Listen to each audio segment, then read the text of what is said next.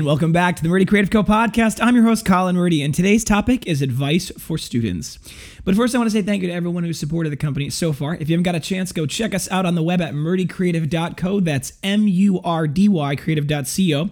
Or you can check us out on Facebook and Instagram by searching at murdycreative.co to see the best of our product shots. Follow us to keep up to date with our daily photos and be the first one to know about new product launches. You can also use the subscribe button at the bottom of our website to be included in all of our new product announcements. Be sure to check out our laser engraving, personalization options, and exclusive colors on the website, or you can get a blank one on Amazon Prime. All right, so it's back to school season once again. For those of you who are heading back to high school or college, or if we have any podcast listeners out there in middle school, there's a lot of great things I think that can be given as far as advice goes when you're jumping back into something new. And I think there's some things that I wish I would have been told as a student now looking back from where I'm at now. And I think there's a little bit to share. So first to high school students, we'll start there and we'll move to college students next. First to high school students, get as much out of your high school experience as you can and realize that all of your classes are connected. I think there's a mistake in some ways in the way we teach a lot of different things in that we teach them as separate subjects, right? We teach math and science and history and writing as separate subjects, but they're not. They're all one subject. They're all just how to interpret the world around us. And I think if you kind of look at your classes as how they interrelate with each other, you'll actually gain a lot more understanding of the world as a whole. Now, why does that matter? In the world of entrepreneurship, particularly in the world of business where you have to come up with new products or you have to create new things, it doesn't require being good at one thing. It requires being able to see the whole picture and find ways to connect the dots in an unusual or new or important way, right? You need to be able to come up with something that creates connections. And the only way you can do that is if you can see the whole picture. You can play the whole board, as it were. For me, I really enjoyed my science classes immensely. I enjoyed them quite a bit, but I also enjoyed the reading, writing, political science. I really liked school in general. But one of the things that I always thought was very interesting was how science, experimentation in science, created formulas. And those formulas were interpreted through math. And the formulas also could be interpreted through writing and explaining how the formula played out. Because if you could do those three things, right, you could use science to understand something. You could then analyze it from both a mathematical perspective, but then also from a practical writing application and understanding perspective. You could gain a significantly more detailed understanding of the world. And that's going to be really important later in life because we've got really seriously complicated problems that are going to come down the pike, particularly when you grow up and you're in charge of things. And it's going to be really important that you have a broad understanding of a lot of different topics. So when you're in high school, get the most out of all your classes and find ways to look at them as one large subject, right? Find ways to create that connection and understand the bridge between topics because they're not separate. They never were and they never can be. And understanding that, I think, helps make them more interesting. Now, for college students, if you are on the path headed to college and you're in college or you're working through something, dive into it as much as you can. And by that, I mean, it's really easy to not go to college. It's easy to not go to class. It's easy to not do it, right? You can be enrolled in college and still not go. That's a very common trope. And it's, there's a reason for that, right? A lot of people it's easy to not have to go.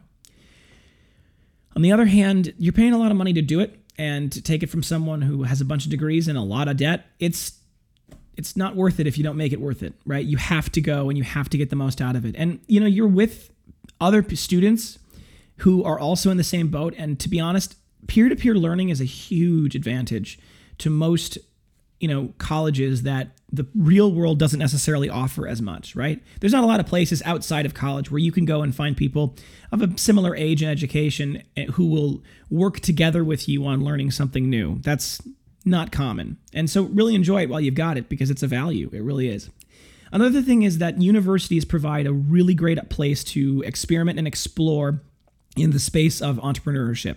Right? To be honest, as a student, you've got some safety nets beneath you, right? If you try a new idea and it doesn't work, you can get away with a lot being under the guise of a student, right? You can get access to information you never would be able to get access to as a student. So that's something to keep in mind and leverage, right? As a student, I was able to explore the campus's off-site it was an incubator, inventor center which actually was built in conjunction with all of the other colleges in the area. So it had a lot of really cool fabricating and manufacturing areas in it. There was a video game design lab that had motion capture suits, and it was an amazing thing. And because I was a student, I was able to go explore that space.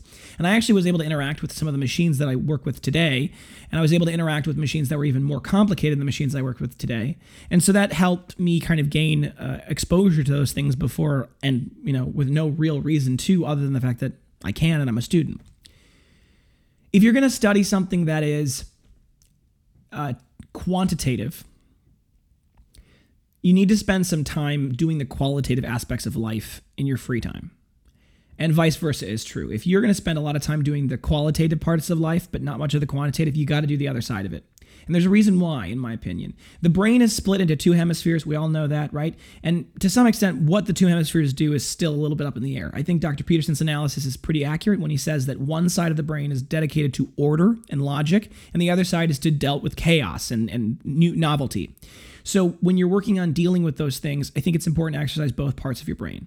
Now, to some extent, colleges do provide a certain level of non-curricular, or I should say non-major specific curricular activities, right? You're going to have to take a certain level of courses that are unrelated to your major. And people complain about that, and for good reason. But the real point behind those, and the whole concept of a liberal education in that broad sense of the term, was that you can gain a more rounded perspective on things. Because even if you're trained to be a doctor, you still have to read, and you still have to read brilliant classical works. Right? That was the idea, and I think there's a lot to it. And the reason why I say that is, in my line of work, where I'm running the show and I've got all of these things, there's 1,000 different things I have to do all day long.